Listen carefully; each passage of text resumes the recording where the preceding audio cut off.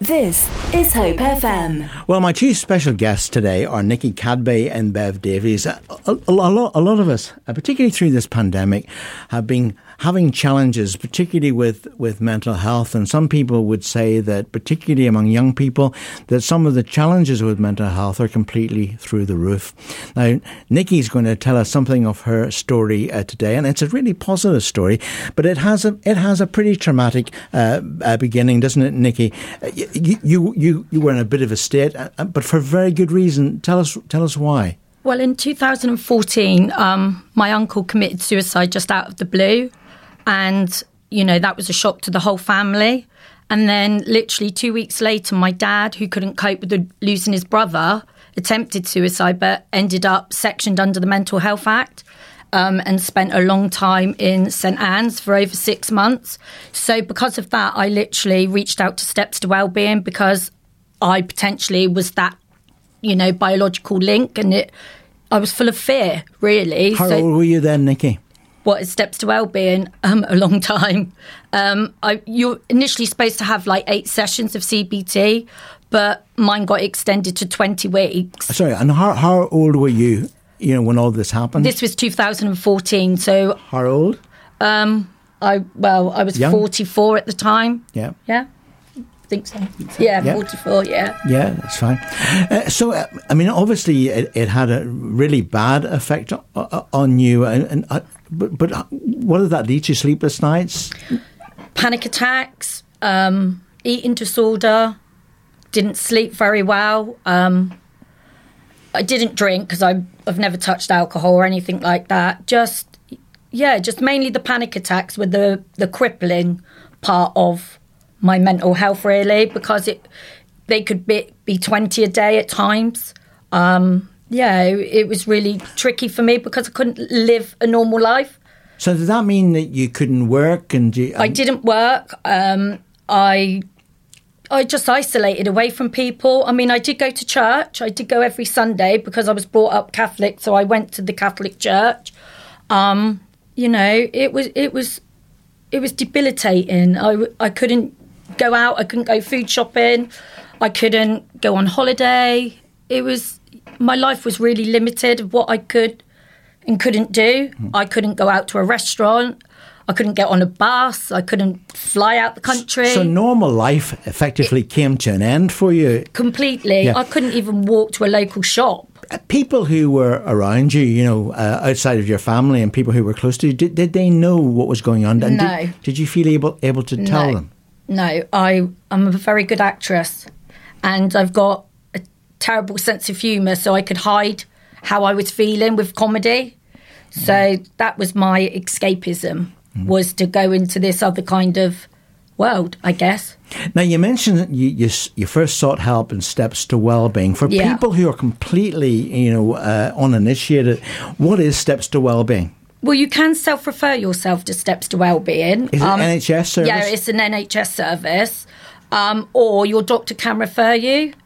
I got referred because I'd been to the doctors numerous times and, spoke about my mental health, and I was always just kind of panned off with every medication you could think of, which wasn't the answer for me. I didn't want any kind of antidepressants or that kind of stuff. So we got a new GP in our surgery, a female one, and she actually said to me, would you like to talk to somebody? It was the first time that actually somebody said, would you like to talk to somebody? And I'd not long had a baby at that time, and I said, yeah, I would. And that's all I ever wanted, was somebody to say, do you want, can we refer you to somebody to actually talk to? And was that where you met Bev? Yeah, that's when I met Bev at Steps to Wellbeing. Well, Bev, you were working at Steps to Wellbeing, so there's probably no one better place to tell us a wee bit more about that service. What were you doing then? Yes, I was a cognitive behavioural therapist there. So Steps to Wellbeing is part of what we call IAPT, which is improving access to psychological therapies, which is NHS driven. So therapists get the training within the NHS, they go to university, and then we see a certain amount of clients per week. So we work from GP surgeries, hospitals, different kind of community centres. And I happen to be working in a local GP surgery that Nikki was referred to. And can you remember the first time that you met her? Yes, I did actually. Yes, she was, as Nikki had said, she was very anxious. So I think the first session was just kind of trying to get to know each other really, and just try to alleviate that anxiety. And I suppose for you, Nikki, like trust would have been a very, very important thing, because you said earlier you hadn't been able to share. No, I hadn't.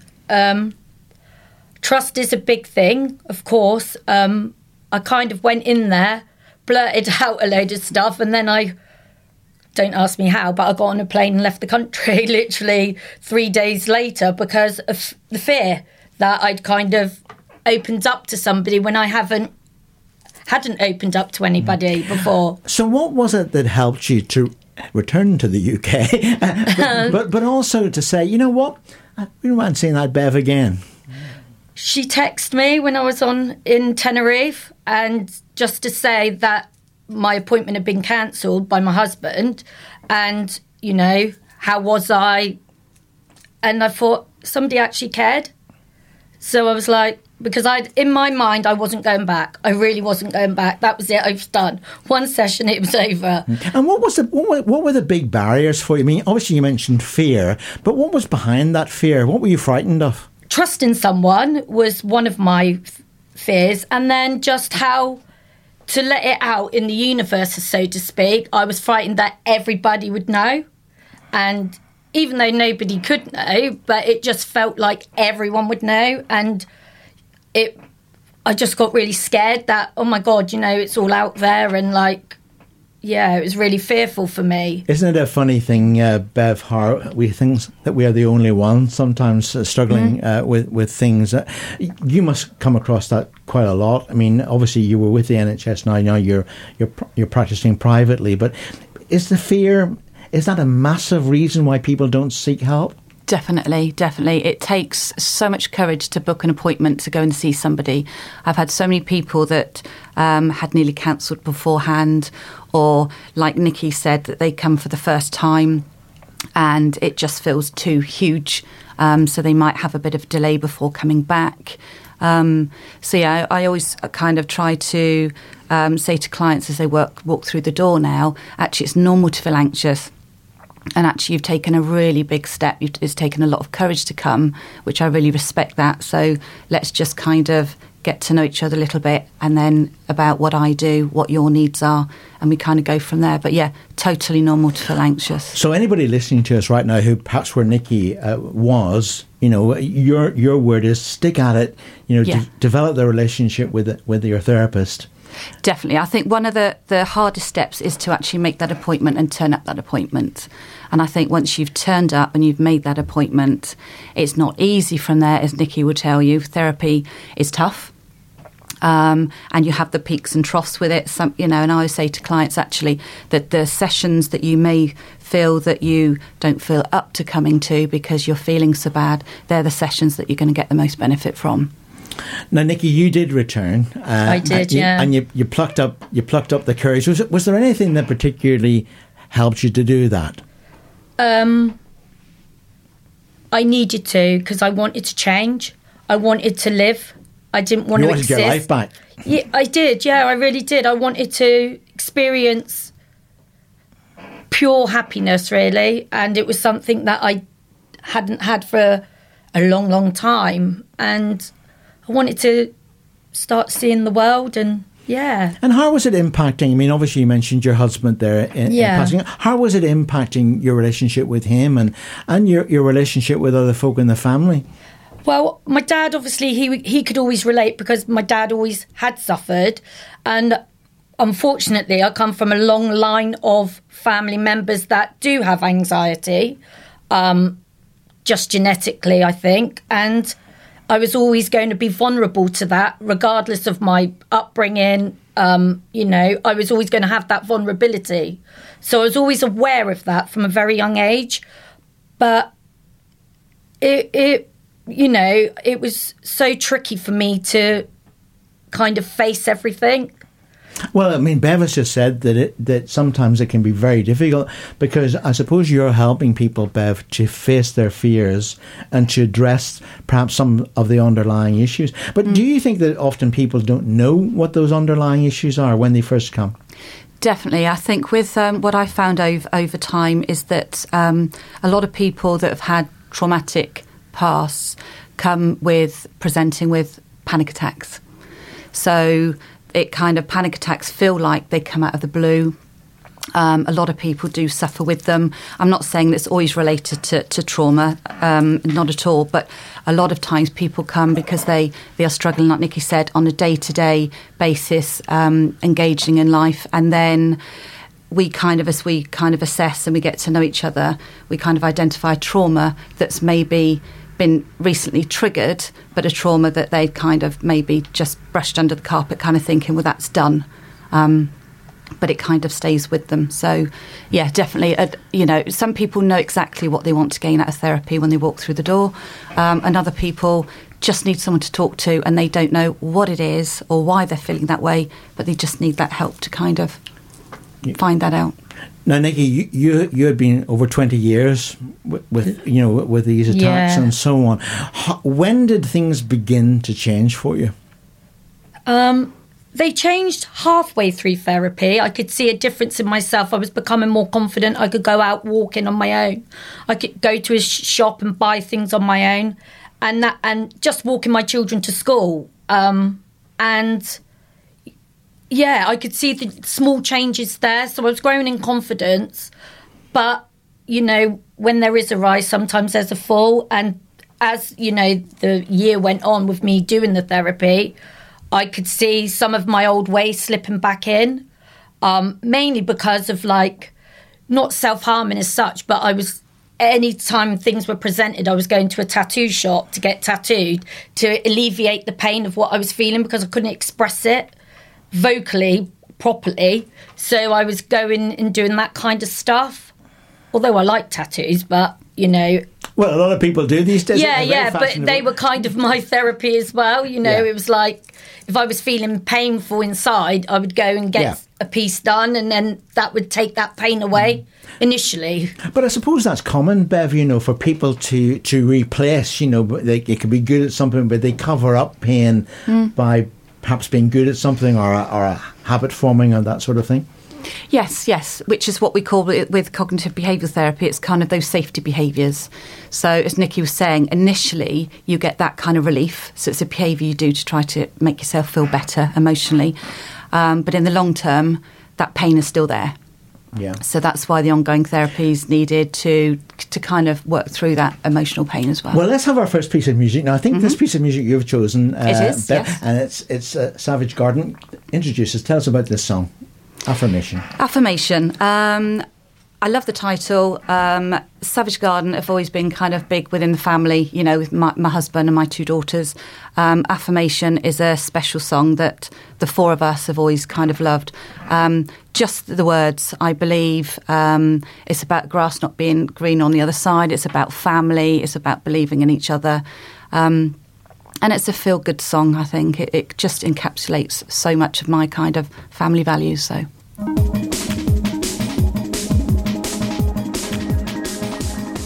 This is Hope FM. Well, that's Affirmation, Savage Garden. Nikki and Bev are my very special guests today, and we're talking about the impact of mental health, but also how you can get out of things that really, for many of us, affect us over many, many, many years. And of course, Nikki's been very honest by saying that she was frightened. You were frightened of rejection and so on. Now, in quite an amazing sort of way, that your business, which is all about making cakes, came out of your sessions with Bev. Yep. Tell us a wee bit about how that happened. One of the sessions that we were talking, when I was talking with Bev, and she said to me, "What are you good at?" And I said, "Nothing." Typical negative kind of talk. And she said, "There has to be something." I said, "I can make a decent sponge cake." So Bev, you said, "Well, I like sponge cake." No, she didn't actually. Not at that time. No, you didn't like cake. No, she didn't. And I knew that when I was in an emotion that I didn't quite understand, I would bake a cake and take it to a friend, and how that made me feel inside, because obviously they enjoyed the cake and they were saying, oh, it was lovely. I wanted to keep feeling like that. But I didn't know at the time when I was in therapy that I would end up making cakes, because I'm not trained. I could just do a classic Victoria sandwich cake.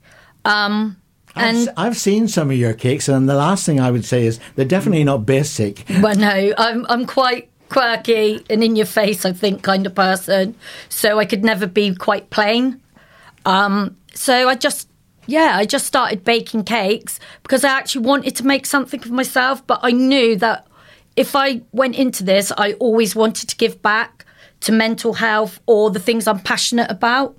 And that was my main purpose. It wasn't about being rich with money, because that doesn't tick any of my boxes. And I just knew that I wanted to help the community with my cakes by donating free or, raffling stuff and donating the money. And the first place that I actually donated was Restored Charity, which is an eating disorder charity, which is now being they're part of Mind, Dorset Mind.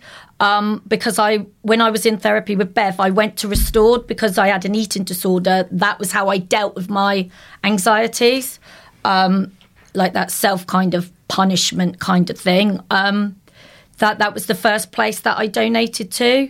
And then obviously I just continued to keep raising awareness with the mental health for Dorset Mind, and dementia, and I just felt passionate towards those things because it was important to me. So when you asked Bev Nikki what she was good at, what was behind your question? It was to find something that she could start believing in herself. And throughout the sessions, different things that she was doing, you could tell that she had a very creative nature. She was good at drawing, she was good at writing. So I thought if I could kind of get her to bring out that creative side and do something with it, as well as working through different things that we were working through in therapy, it's also good to be building on what you've got and what you're good at. So it was like two tracks, wasn't it? One was Nikki wasn't hiding behind her cakes. She was actually, you're addressing the issues that had affected you over many years. But actually, you were really good at making cakes, and suddenly discovered that, I know that people began to say, "That's a beautiful cake. Could you make me one for whatever?" Yeah, that happened, didn't it? Yeah, it did. It just literally, I just made my first cake, and I just put it, put it on my normal Facebook page. And a lady called Kathy bought it. It was the first cake. And I thought, somebody actually likes one of my cakes. And that feeling was just so overwhelming for me, because my cakes are my go-to therapy. I do it every day. So it's like I'm going to therapy every day, but in a really positive way. And I can be as creative as I want. And any kind of emotion that I'm feeling, I create it within the cake, so it doesn't build up and cause anxiety or panic attacks or any of that kind of stuff. I'm not saying I'm free of all that stuff, because I'm not, but I can live with it and deal with it on a day-to-day basis rather than it building and building. Well, I suppose what you're also doing is you're underlying positives, aren't you? And you're beginning to believe in yourself, and clearly the creativity that you have in making those cakes is evident, not just for you, but for the people that you make the cakes for. Yeah, it's so rewarding when you get, positive feedback, which, touch wood, I haven't had any negative yet. I know that may come, because that's life. I give you one. You forgot to bring me a cake, Beth. She did. Fancy coming to a radio interview and no cake. I think she's going to pop down again and I will make you one, definitely. Listen, I don't need cake, in the sense that I need to be on It's bad for your health. My son's getting married, so I have to watch the waistline. Oh, don't we all? No, I know what you mean. Bev, I know that obviously we've been through a pandemic, we're still coming out of it, we've got Ukraine on our television sets. Mental health challenges are through the roof, the professionals are telling us. Are you finding that professionally? I think that Nikki was able to access help fairly easily. Yeah. But of course now that's not so easy, is it? No, and I suppose some therapists are kind of seeing people face-to-face, some therapists are seeing people online. I don't know what's happening in the NHS at the moment because I work privately, so I get a lot of referrals through private healthcare insurances. So, but yes, there's increased referrals privately, so there's definitely going to be increased referrals through the NHS as well. So. Now, one of the ways that you have combated this, of course, is you become an author, and I'm holding your book, which has got an amazing title. Actually, I know, Nikki, you're promoting this book and raising funds to put it in the hands of children and young people. So the book's called Mel and Pip and the Magic Snow Globe. Now, tell us something about why the title. I wanted to, although I work with adults, I wanted to write a book that was more of a preventative book for children, so as a positive spin on mental health. So I wanted to write a book that was kind of fun for children to read, that they didn't actually realise that they were learning CBT. So instead of them kind of being bored or it's another piece of homework, I wanted to kind of do it in a fun way. So... Pip's a little cat, isn't it? Yes, Pip's a little ginger cat. So Mel was, because Mel's 9 years old, because I wanted to make kind of a couple of main characters. I was going to be called either Beverly or Melanie when I was younger. And I always wished my mum had called me Melanie. So Mel is her name. Mel's the name. I love cats. Ginger cat, love a ginger cat. And I just wanted to, the cat kind of... Pip says different kind of rhymes. I wanted something different than an abracadabra. And the snow globe was a way of kind of getting them magically to different places to have those different adventures. So now, you said this is a preventative book. So is it for all children? All children, yes. I would say my youngest reader has been 3 or 4 and the oldest... well, Nikki says kind of 100. So I think adults can learn from it as well. It's a fun book, but it's more, if people have got anxiety, it's helpful. But Mel kind of tells a story. She talks to her readers to engage them throughout. Pip is her curious cat. So they just... So she's sharing her life and her anxieties and the things that make her happy as well. Yes, and Pip helps to do that. And it's to kind of engage people in stories and then kind of give a few techniques. But rather than calling them techniques, they're called games in the book. So again, it's just to make it more fun. Fantastic. So how do people get a hold of this book? They can get hold of the book on Amazon. So it's self-published. It went on sale middle of January on Amazon. Just search. Yep, selling well.